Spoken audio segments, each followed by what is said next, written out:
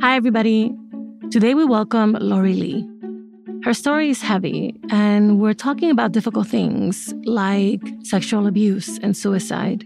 So please use your discretion as you listen and take care of yourself. In fact, if you're very sensitive about this, skip the whole episode. We'll be back next week. Lori Lee grew up in a Filipino-American household. She says when she was a child, her father sexually abused her. She eventually left home and found ways to process the pain and trauma of the experience. Years later, as an adult, Lori Lee made the decision to speak with her mother about it. Let's get into it.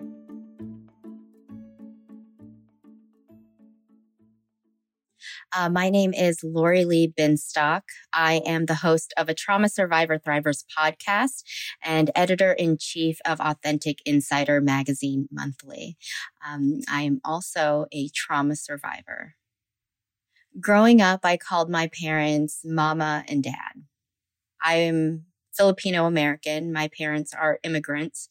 My mom worked a lot. My dad was in the military. They were very much of the culture of do as your parents say, speak when you're spoken to. My relationship with them was really difficult. I was also abused by my father. I kind of knew, like, this isn't right. This is completely wrong. There were times that as a child, I asked my mother, I was like, I need to speak to somebody. I'm sad. I'm depressed.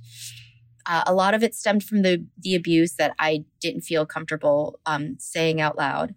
I was screaming for help. I was screaming for attention. I was screaming for someone to hear me. One day, I was 13 years old. I decided to go into my parents' medicine cabinet. And I didn't know what any of these medications were. I knew that they were all prescriptions, so I just took as many as I could. When I look back at it now, I think the reason why I did that was because I thought, my mom won't take me to the doctor to see a therapist or someone to speak to. I don't even know if we even knew that there were therapists there, but I knew something was wrong. That if I did this, they would take me to the hospital at the very least. And they didn't. They didn't want other people to know that something was quote unquote wrong with me.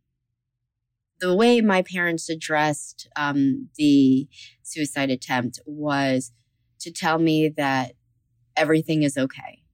That I just needed to forget about it and move on.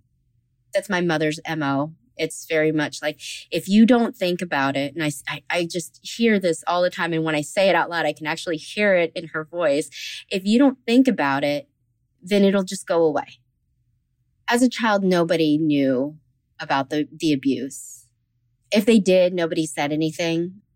My dad was very kind to everybody. Like my family was extremely kind. You know, they're Filipinos.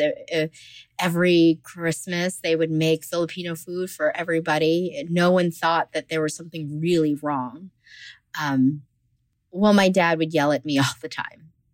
Maybe my friend's parents saw it as maybe it's a cultural thing. But, you know, her parents are nice enough. There shouldn't be anything too bad going on in that house. So I didn't feel comfortable talking about the sexual abuse to my mother out loud. Mostly because I felt like I would get dismissed. When I turned 18, I left for college. That was literally the best decision that I actually made for myself. I got a job. I did all the things that I was supposed to do. And I still saw a therapist, but I also never talked about the trauma. I didn't think that the sexual abuse was important enough to discuss. I had my last suicide attempt in February of 2020. My children were out of the house, but my husband came home. And then I finally just blurted out what had happened to me. He immediately was very compassionate, and he said, we're going to get you the help. I think it was all saying everything out loud. It became real. I eventually told my mom over the phone. I mentally prepared myself for days. I talked to my therapist about it for days, and she was shocked. No, really? What? How did this happen? How did I not know? which I think is a little crazy because it's like I asked for help all the time and she wasn't there to hear me. To be honest, I didn't expect her to believe me. Her response was, "Oh my gosh, I can't believe that. I'm going to leave your father."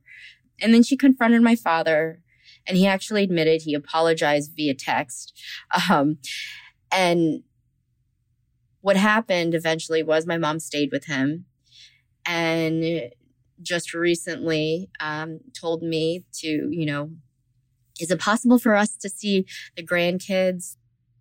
I spoke to her for the last time around last year saying, I'm not going to bring my children around dad unless he's dead. And she said, can we just forget about it? Everything's going to be fine. And so it was the same kind of thing over and over again. Pretend that it doesn't happen. You can suppress it and it can go away for as long as you need it to for some people, I guess. As a mom, Lori Lee's story shook me to my core.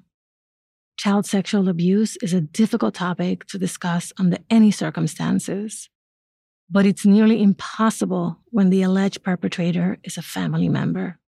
Lori Lee's experience also made me think about how, in many immigrant families, cultural factors, attitudes about family cohesion, and taboos around sex and sexuality can make these topics so much harder to broach. How can first gens, whether as survivors or concerned relatives, better prepare to have these extremely serious yet delicate conversations with our loved ones, if and when they're ready to do so? To help us figure it out, I called in an expert. My name is Mira Yusuf, and I am based in Des Moines, Iowa. I am the executive director of Monsoon Asians and Pacific Islanders in Solidarity, and also one of the staff of the National Organization of API Ending Sexual Violence, which is a program under Monsoon. I always start with the same question, which is, as you listened, what did you hear in Lori Lee's story? I felt a lot of her pain. Her story is not isolated. It's a story that I hear from friends.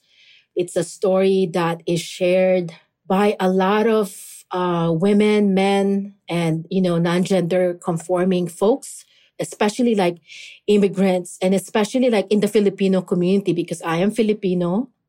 The words that came to my mind is silence, disclosure, asking for help. So those are the things that were going on with my head when I was thinking about it. So I want to talk about silence. Silence is both harmful and protective in many of our intergenerational conflicts. Can you expand on how you perceive silence in a situation like this one? So for me, silence it's harmful when we don't talk about the issue, that we don't believe survivors and victims. But then it's also protecting family. If there's silence, you're protecting the family, the community. What we're then sacrificing are the children that has been harmed. Sometimes, and specifically for immigrant community and specifically for Asian, and then specifically for Filipino community, I think survivors and victims, they don't want to disclose until that person dies. But for me, what was really surprising is when her mother believed her, when she disclosed and her mother believed her, I was like, wow. But then the fact that she went back and then said, forget about it, that is protecting the family. Parents of adult survivors of child sexual abuse, of child sexual abuse in general, they are kind of like in the middle. There's this person that they love who harms someone that they also love. So where are they? Protecting the child, for me, is crucial. But then at the same time, it's the husband that might be, or the partner who might be like financially supporting them. So there's a lot of factors. Right. It feels as if in many instances, one of the parents has to make a choice about, do I believe the child and then separate from the perpetrator? Do I believe the perpetrator and then just let the child deal with it? In your work, what do you see people doing once they know? And then what do you recommend in terms of the disclosure for people who are survivors who want to get to the point of disclosing this to a parent or to a close family member? The mother will usually go back. We've seen that so many times. Mm-hmm. This disregard of children. I think there's this thing about adultism, as if like our voices does not matter and what had happened to us does not matter. And let's just forget about it because we need to be a family. So there's two things that can happen when someone discloses. Either they're not believed, and then when they are believed. But then the point is like, what will happen then? What will then the action after that, right? Is as crucial when you said, I don't believe you, or when you say, I believe you, but I will go back to your dad and forgive them, right? Is that really what the survivor wanted? When we were like working with survivors, we always ask, what is the purpose of you disclosing? Especially if you're an adult survivor. And if they said, I just want for healing. And also now maybe I have a child who's the same age when the abuse started. I don't want it to happen to them. We will tell them, be prepared to not getting believed, or you're going to be like acknowledged. And what will be your reaction if you were not believed? Because family is so important for us, right? Especially for immigrant folks. Family is like everything for us. So that means you need to be ready to end that relationship for now. But then if you disclose, what will happen next? Do you do an accountability? And what does really accountability in our community? What does that mean? So in this case, Lori Lee informs her mother that she will not bring her own children around her father. And it seems that by extension, then her mother will not get to see the children because her mother has chosen to stay in the relationship. So in a way, that next generation is also being impacted and is having to make a big sacrifice, that of not having their grandparents in their lives because of the abuse that Lori Lee experienced. Is this something that you see in your work where multiple generations are being impacted? Oh, yes, definitely. I think we see this a lot. This intergenerational trauma, conflict. We at Monsoon, at NAPISEV, we really try to discuss and have a discussion because we don't really have the spaces to discuss it in an honest way. And then how do we talk to our elders? How do we talk to our parents about it? Because they themselves might have been victims and survivors, and we don't know because they're not sharing. Because again, it's that silence. So what do you say to folks that you work with about how do you prepare? When we prepare them, basically thinking about the worst, preparing them for that. So this is what's going to happen. This might happen. Are you willing then to not have any relationship with your mother? And if they said yes, okay, then let's figure out then how you're going to say it, right? If they said, you know what, I'm just going to tell them, if they still don't believe me, I will still be part of the family, but there are certain things that I will do differently. For example, like holidays, you see your parents, you visit your family members, right? What do I do just in case that I'm triggered? How do I make sure that I'm grounded, that they're not going to mess up what I feel or I'm triggered at that moment? So then we kind of provide those kind of scenarios and then giving them strategies how to be grounded. Let's say that the parents are not being supportive and maybe they're even denying what happened. How can other members of the family create an environment in which someone we love feels safe to come and talk to us about it? I think one thing that we, like I myself will practice, or other folks that we tell them is, for example, we're having a family function, or we have a family dinner, whatever. You could always tell who will be the best auntie or uncle to go to share information about certain things. You just know, deep in your feelings, right?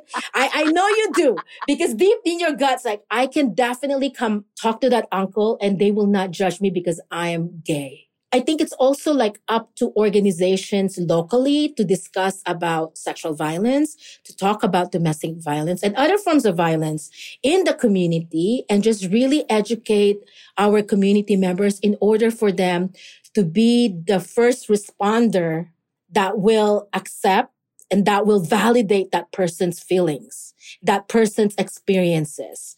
Because for us, first disclosure is crucial. So that even like having conversation with community members saying like, hey, you need to make sure that if a child disclose to you that there is a sexual abuse that's going on in the family, you need to believe them.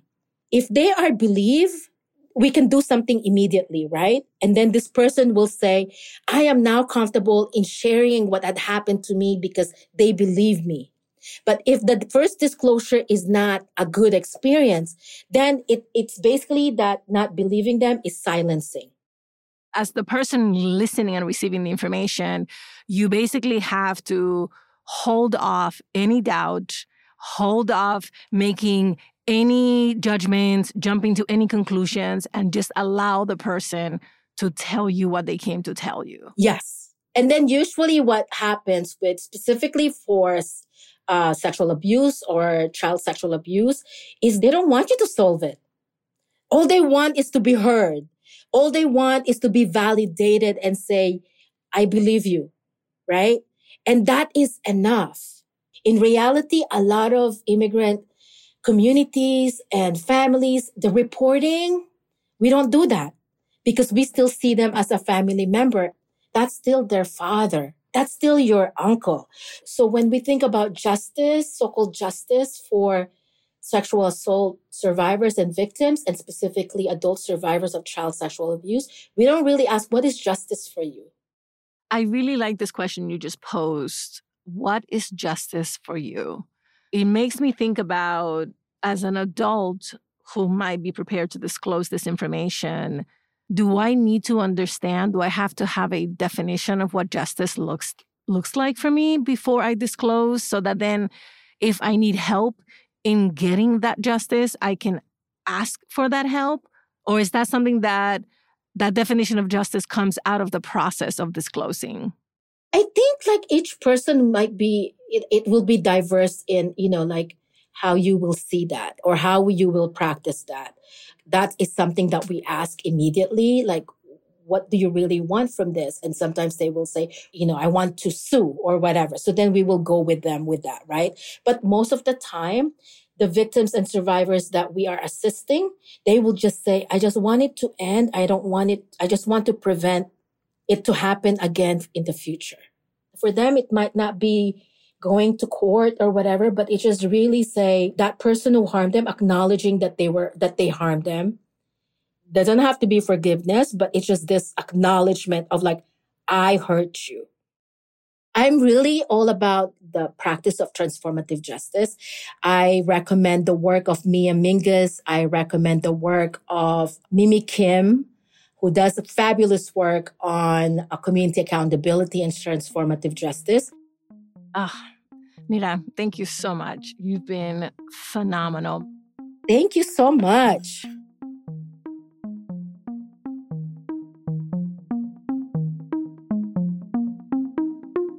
Okay, here's what we learned from Mira today. Plan for the worst case scenario. When disclosing abuse to family members, there is always the chance you will not be believed.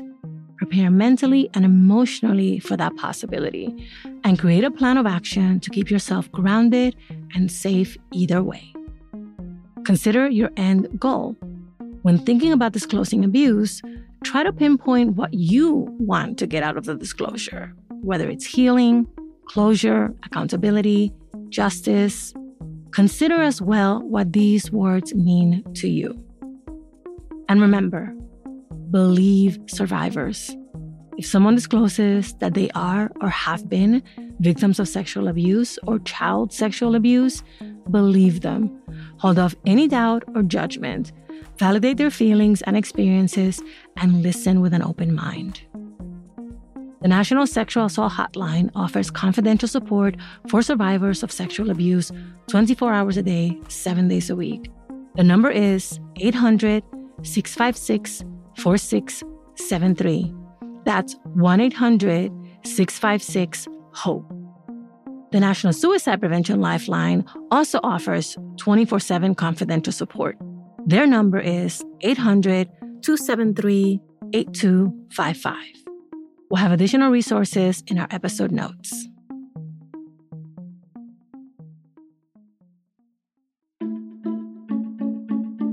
Thank you for listening and for sharing us. How to Talk to Mommy and Papi About Anything is an original production of LWC Studios. Virginia Lora is the show's producer. Kojin Tashiro is our mixer. Manuela Bedoya is our marketing lead. I'm the creator, Juleka Lantigua. On Twitter and Instagram, we're at Talk to Mommy Papi. Bye, everybody. Same place next week.